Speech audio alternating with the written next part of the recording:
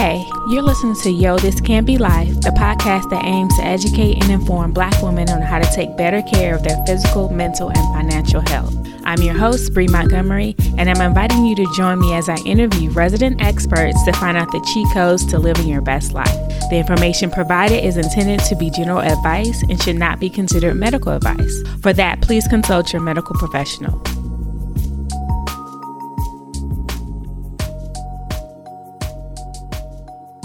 Tiffany L. Clay, MD, FAAD, is a board-certified dermatologist serving the Atlanta area. She practiced medical, surgical, and cosmetic dermatology with special interest in skin of color, injectable fillers, and neuromodulators, as well as skin cancer detection and prevention. Dr. Clay loves the diversity of patients and diseases seen in dermatology. Having dealt with skin issues herself, she prides herself on empathizing with patients and forming relationships with them to improve outcome. Dr. Clay received her bachelor's degree in biology at Dillard University, where she graduated magna cum laude. She received her medical doctorate at Meharry Medical College. Dr. Clay completed her dermatology residency at St. Louis University, where she serves as chief resident during her senior year. Dr. Clay also prides herself on philanthropy as a volunteer at skin cancer screenings, health fairs, and community dermatology clinic. Dr. Clay is board certified by the American Board of Dermatology. So at this time, I'd like to welcome Dr. Tiffany Clay to the show. Thank you for having me. How did you get started in dermatology? Well, in my, teenage years, I knew that I wanted to be a doctor. I initially thought I wanted to be an OBGYN just because I like taking care of people, like helping people feel better. But I also realized I didn't want those hours, and I also do not like working in hospitals. So just growing up and having different experiences and having minor problems and issues with my skin, that kind of steered me more towards dermatology. So kind of thought about it early on and just pushed through until it came to fruition. Well, I'm so happy you did decide to help us out, because what I've been finding out, it is very important for people with darker skin tones to go to people who specialize in darker skin tones. So when we talk about darker skin tones, one of the things that seems to be hitting us harder is hyperpigmentation. What causes hyperpigmentation, and is there a way that we can kind of prevent or lessen it? Yes, so hyperpigmentation is what most people think of as a dark spot, and some people incorrectly call it a scar. So hyperpigmentation is just literally a dark mark that's left behind from some form of skin injury or trauma or inflammation. So traditionally, I think most commonly I see it after acne or after a rash like eczema comes up, that the skin turns a little bit darker. And in those of us who have darker skin types, we almost always would produce a little bit more melanin after an injury or after trauma or inflammation, and that's what we see as our hyperpigmentation. Whereas people with really, really light skin will, instead of having hyperpigmentation, their skin will turn red temporarily after some sort of, inciting factor. So there are so many different things that can cause hyperpigmentation. Number one, to prevent what's causing it. So if you are getting a lot of dark spots from acne, how do you stop them from coming up? Stop the acne. So it's always about taking a step back versus trying to treat the dark spots without treating what's causing them, because you're kind of going to be chasing your tail. Gotcha. That makes sense. So for those of us who do have persistent acne, what are some of the first things we can look at to prevent the acne in the first place? If it's hormonal acne, then of course, for any type of acne, I would say definitely to see a dermatologist to get guidance and to see if prescription medications are needed, topical prescriptions or medications that you might need to take by mouth, but definitely, getting to the root of the problem. So if it's a more of a hormonal acne or cystic acne, treating that with a pill like spironolactone or taking birth control.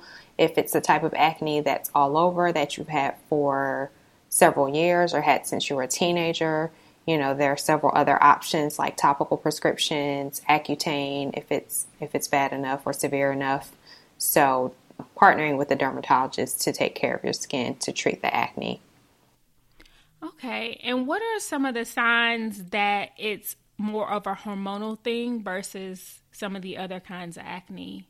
Typically hormonal acne, it likes the lower half of the face a little bit more, so around the chin, the jawline, sometimes top part of the neck, and they tend to be cystic a little bit more often than not, so that these are those pimples that are kind of under the skin that sometimes you can see them, sometimes you can't, but you can certainly feel them under there, and they hurt a good bit of the time. Mm-hmm. And they also might flare up more often the week of and the week before your period comes. Although you could break out, any day of the month, it may get worse during that time of the month. Okay. So for those of us who are battling these type of things, what types of cleansing regimens would you suggest? If you are having really any type of acne, I would suggest, honestly, I can't say one in particular. So it depends on what type of acne you have. For some people, if their skin is a little bit more on the sensitive side, then I would say to stick with a hydrating cleanser. Mm-hmm. If your skin is more oily or if your skin can tolerate a little bit more, you could alternate a gentle cleanser with something that has an exfoliant in it like glycolic acid or lactic acid, which are your alpha hydroxy acids. Mm-hmm. And for some people, they'll actually need to use a medicated cleanser that has something called benzoyl peroxide in it, which is an antibiotic that we use for acne-prone skin. And that you can find it over the counter, actually. Oh, okay. So I know a lot of times some of these things can get really expensive. Do you have any low-budget options over the counter that have consistently worked well for people? Well, since no one is paying me, I'm not going to name drop, but okay. Benzoyl peroxide is in several different over-the-counter cleansers. It does make the skin a little bit more dry, so for most people, probably are just going to use it once a day. And then otherwise, just using a gentle cleanser that second time of day that you wash your skin is probably a good idea. Okay. All right. And what are your thoughts on double cleansing? I think double cleansing is good if you are very oily or if you have on makeup that you're trying to remove at the end of the day. So it definitely helps to remove the remaining dirt and makeup and impurities from the pores. So if I double cleanse, I tend to start with an oil-based cleanser, and that helps to kind of remove a lot of the makeup. And then I follow up with a water-based or just a gentle cleanser that will help clean everything off afterwards. And you could also do a double cleanse with micellar water. So, you could use micellar water first to get the remainder of your makeup off, and then you could use a cleanser after that.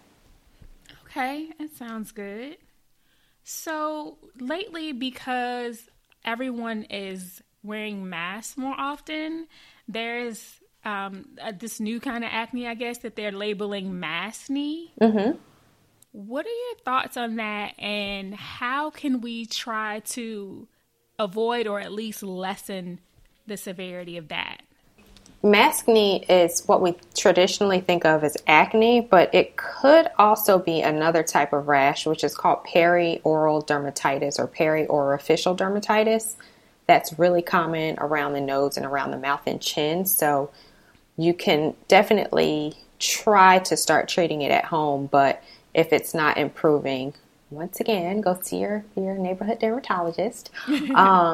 So number one, many of us have that favorite mask, but you need to wash your mask. So it's important that after you wear your mask, get a nice little rotation going with your mask so that at the end of each day, you can hand wash the mask that you wore that day and let it air dry, or that you can put it in the laundry and let it air dry afterwards, because you could be leaving dirt, oil, germs on your mask and then putting it right back on your face the next day, which is obviously not helpful if you're breaking out. The next thing is adding in cleansers. So if you are having a lot of buildup on the skin, then you may want to start using an alpha hydroxy acid cleanser or glycolic acid cleanser. If you are feeling like you're having breakouts that may, or if you're a little bit more sensitive and you don't need the acid type cleansers, the chemical exfoliating type cleansers, then you could throw in once a day that benzoyl peroxide cleanser. And you could also use spot treatments.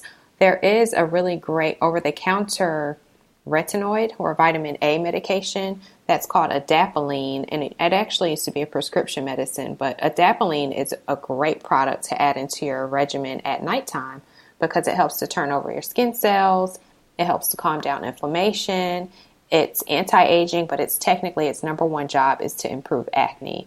So there are a few brands, Differin Gel, La Roche-Posay. There may be others that sell adapalene 0.1% over the counter. And with that, you just have to start it slowly. So you would use it on the face maybe like twice to 3 times a week to start off with, and then kind of slowly increase your use of it to nightly if you can tolerate it pretty well. Okay.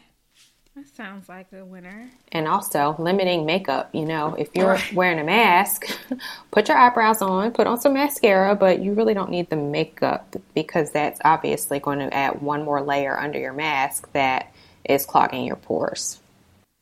Okay. So for those of us who, even without the mask, tend to find out that they have clogged pores a lot, what are some type of things that you can do to combat that? So you can use chemical exfoliants once again. So glycolic acid, lactic acid. You can salicylic acid as well. You can also add in that retinoid to your regimen. So you could do the adapalene. If you're a little bit more sensitive, you can use an over-the-counter retinol, which is a little bit milder. And these are things that just kind of make your skin cells turn over. So you're shedding off the dead surface layer faster, and you're increasing the recovery of the skin. Okay. And that also helps with discoloration too. Oh, well, that's great. Bonus. Added bonus. Right, added bonus. I hear a lot of times like you can't really shrink pores, but then I see all these pore shrinking products. Mm-hmm. So what's the real deal on that? They are lies. I tell everyone your pores are yours. Just like you got your eye color and your looks and things like that from your parents, like you were born with those pores and you're going to die with those pores. Now, you can minimize the appearance of the pores. So I think instead of the misnomer of shrinking them or making them smaller, you definitely can make them look smaller. So I like to think of a pore like a sock, like a tube sock. So it has elastic and it's nice and firm and it holds really tightly to your leg, right? So it has a little compression to it. Now, if you lose a lot of collagen, which we can liken to the elastic in the sock, then, your sock is going to get looser. It's going to be kind of wrinkly. And that is one thing that makes the pores look larger, is if the skin is if you're losing a lot of collagen as you age, and also just not having a lot of hydration in the skin can make the pores look larger. But then also, if you think about another sock, if you put a bunch of junk in it, it's going to be a loose sock as well. So you really want to make sure that your pores are unclogged, and that helps to minimize the appearance of them greatly. So ways to do that are you can get a facial, you can get a hydrofacial, which uses a little bit of suction to clean out the pores. You can use topical products like your chemical exfoliant cleansers. You can use your retinols, which also helps to minimize the junk that is stuck in your pores. So several different things that can be done, but there's no 100% true way to actually shrink them for good. Okay. I mean, you had to tell us the truth. Yes. So if we're trying to get on the good foot, get us a skin regimen going, I see some people have like 10 steps. Some people have 5 steps. Like, what are the must-have products or, I guess, steps in a good solid skin regimen? I would say definitely I was about to say your top three, but your number one is sunscreen. Number one. And I'll go over a ton of things that sunscreen can help. And yes, even with black skin, we need sunscreen. So definitely a sunscreen that you are willing to wear every day. So you have to find one that you like. Number two is obviously a cleanser. Number three is a moisturizer. So, that's your bare bones basic routine. You want to be able to cleanse your skin. You want to be able to moisturize it morning and night. And you also want to have your sun protection during the daytime. And then outside of that, everything else is a bonus. So for your bonus, especially if you're trying to start an anti-aging regimen, then you are going to want to add in an antioxidant. So something that has vitamin C. You probably will put that on before your sunscreen in the morning. And at nighttime, you would add on a retinol or a retinoid.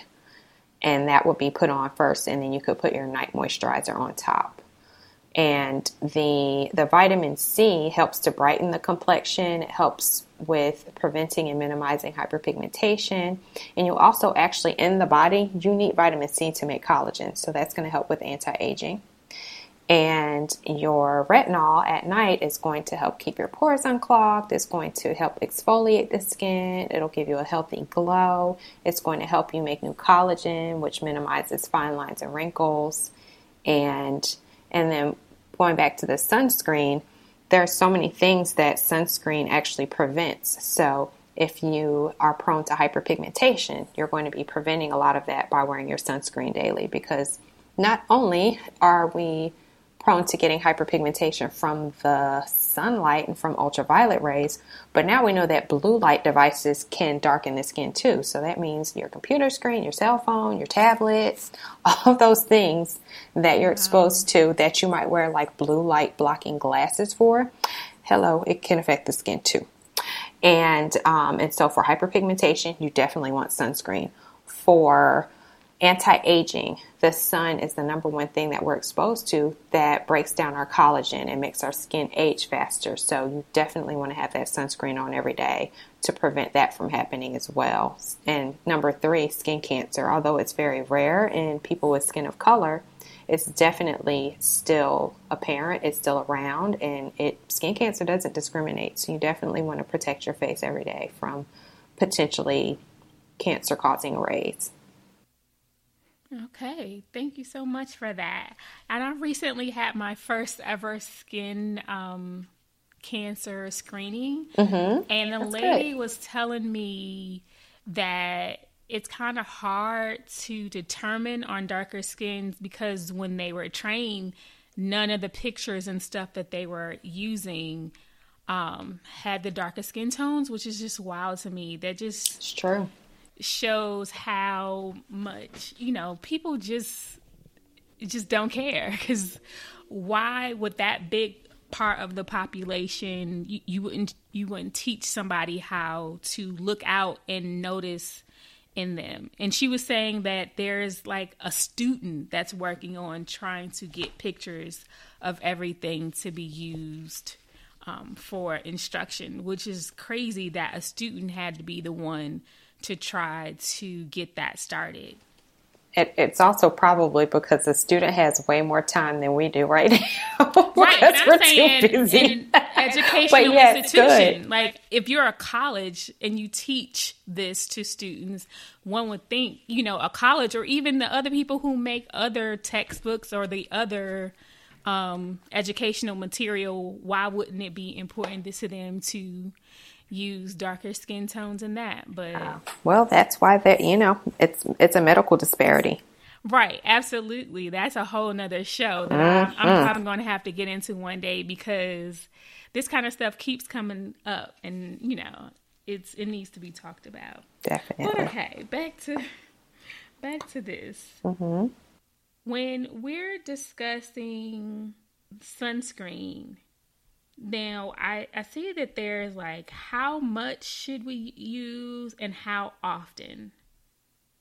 So typically, if you're thinking about, just going out to the pool or to the beach, or if you'll be outside for a long time, you have a sunscreen that is a liquid type, you are supposed to put on the amount that equates to what's in the shot glass. So that's a lot of sunscreen. So that's really how much you should be putting on your entire body.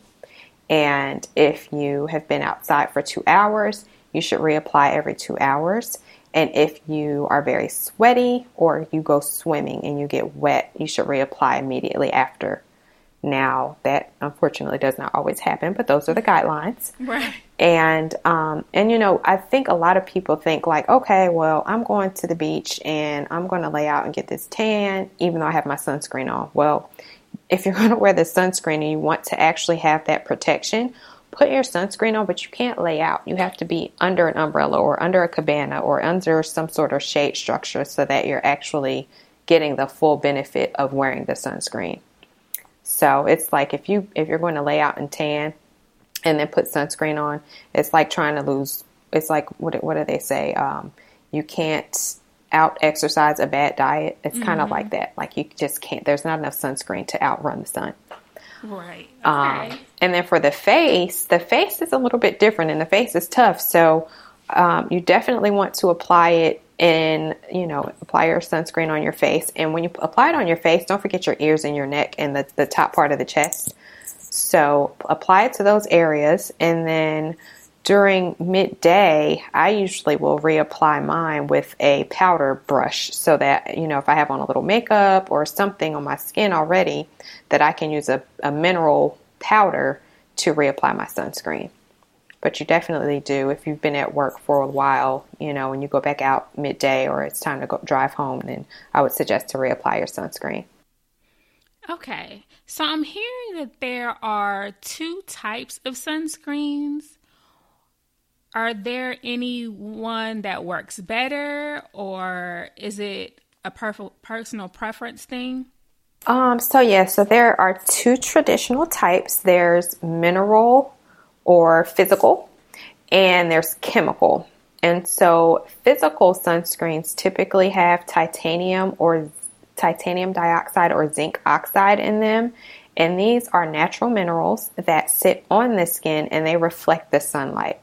And then your chemical sunscreens are substances that contain ingredients like avobenzone or oxybenzone. And these are absorbed into the skin and they absorb the sunlight as well. So when you're thinking about sunscreens for brown skin, most people are actually going to lean towards a chemical sunscreen because those are the ones that tend to not leave that like whitish sheen on the skin, that white cast. However, there are studies that are coming out here and that have recently come out last year stating that some of that could be absorbed into the bloodstream. And so we really don't know at this point how that affects the body. We just don't know. So now us dermatologists are leaning more towards recommending mineral sunscreens. So mineral sunscreens are going to block out ultraviolet A and B, so both wavelengths of light that we're usually exposed to from the sun. And they do a way better job at protecting your skin protecting your skin and preventing hyperpigmentation and the aging process from happening. So if you had to pick one, I definitely would go with a physical or mineral sunscreen. The trouble is that they sometimes leave that whitish cast on the skin or you look like you have a mask on. Mm-hmm. So there's actually an ingredient that's called iron oxide, and a few mineral sunscreens actually have iron oxide in them. And the iron oxide is a little color, so it gives it a little bit of a tint, which helps it to blend into the skin better. But iron oxides are amazing products because they block all the other types of light sources that could touch your skin. So they are going to keep out that blue light from your screens. They're really, really good products to have in your regimen if you are, more prone to hyperpigmentation. And mineral sunscreens are better for people with sensitive skin because the chemicals tend to cause allergies and irritation. Oh, okay. Yeah. So definitely putting that on my list because that was a lot of good things all in one. Okay. So, for those of us who have found that they've tried like the acids, some of the alpha hydroxy acids and things like that you were talking about, are there certain things that we shouldn't mix, or are there other products that we shouldn't do while we're doing those? It really is about just, how much can your skin take? I always suggest if you are adding in a new product, I for sure would say to add things in slowly. So if you go to Sephora or you go to your doctor's office and you purchase a lot of new products, start one product per week. So pick, whatever your day to start is, let's say Monday. So you start your new product on Monday and you'll have that whole week to use that new product and see if you agree with it and if it agrees with you. Because if your skin doesn't like something, it may not respond immediately. It may take a few days and you might have a delayed reaction or a delayed allergy to it. So it's better to definitely go slowly when adding things into your routine and not go all at once. And really it's about layering things in a safe way. So you probably wouldn't want to use several different acids back to back, because that could cause a lot of dryness and irritation and could lead to some issues down the line, like hyperpigmentation could actually get worse.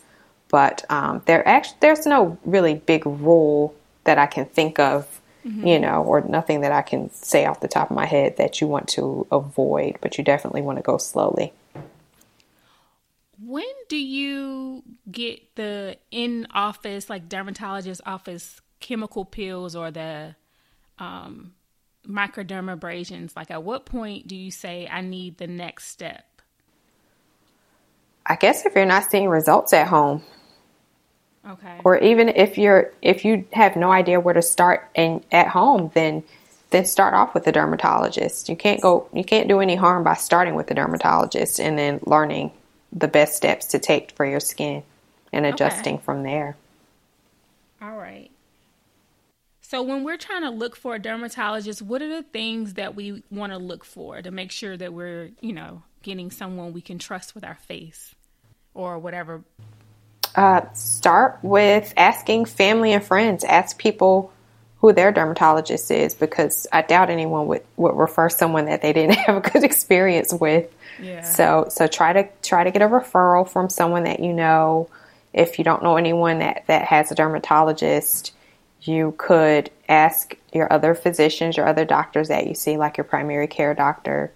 You could also just search for a dermatologist. If you're looking for a Black dermatologist, there is a Black Derm directory that you could look up on Google, and you could look up the Instagram for that page.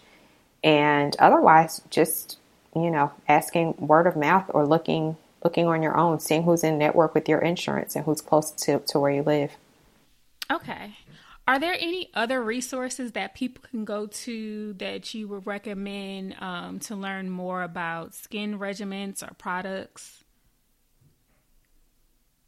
Not necessarily. So I would say definitely, you can follow different dermatologists on Instagram. Most of us will highlight every now and then some of our favorite products and how they work and what they do. And just being careful about going to stores and being sold a lot of things that you may not need. Okay. So if we're trying to keep up with you, how can we find you? So I practice in Atlanta at Dermatology Affiliates, and I can be found on Instagram at Derm Dr. Clay, DermDrClay. Okay. So I think that's all that I had. Was there anything else that you wanted to share? Nothing that I can think of. Okay. Well, thank you so much for coming on the show. I felt like there was a lot of information given here that I think will be very helpful. Oh, well, that's good. That's what I'm here for. I'm here to educate and hopefully steer people in the right direction. So thank you so much for having me. It was a lot of fun. I appreciate it. So what do you guys think? I learned I'm definitely not doing enough as far as sunscreen, but I'm going to upgrade myself. Now, if you're lucky enough to be in the Atlanta area, you can find Dr. Clay at Dermatology Affiliates, or you can keep up with her on social media at Derm Dr. Clay. Of course, you can keep up with us on Instagram and Facebook at Yo This Can't Be Life. Also, we're available for your listening pleasure on all major platforms, including Apple Podcasts, Spotify, Stitcher, and Google. Go ahead and subscribe so you won't miss an episode. And please consider giving us a rating or review on Apple Podcasts or sharing your favorite episode on social media. Until next time.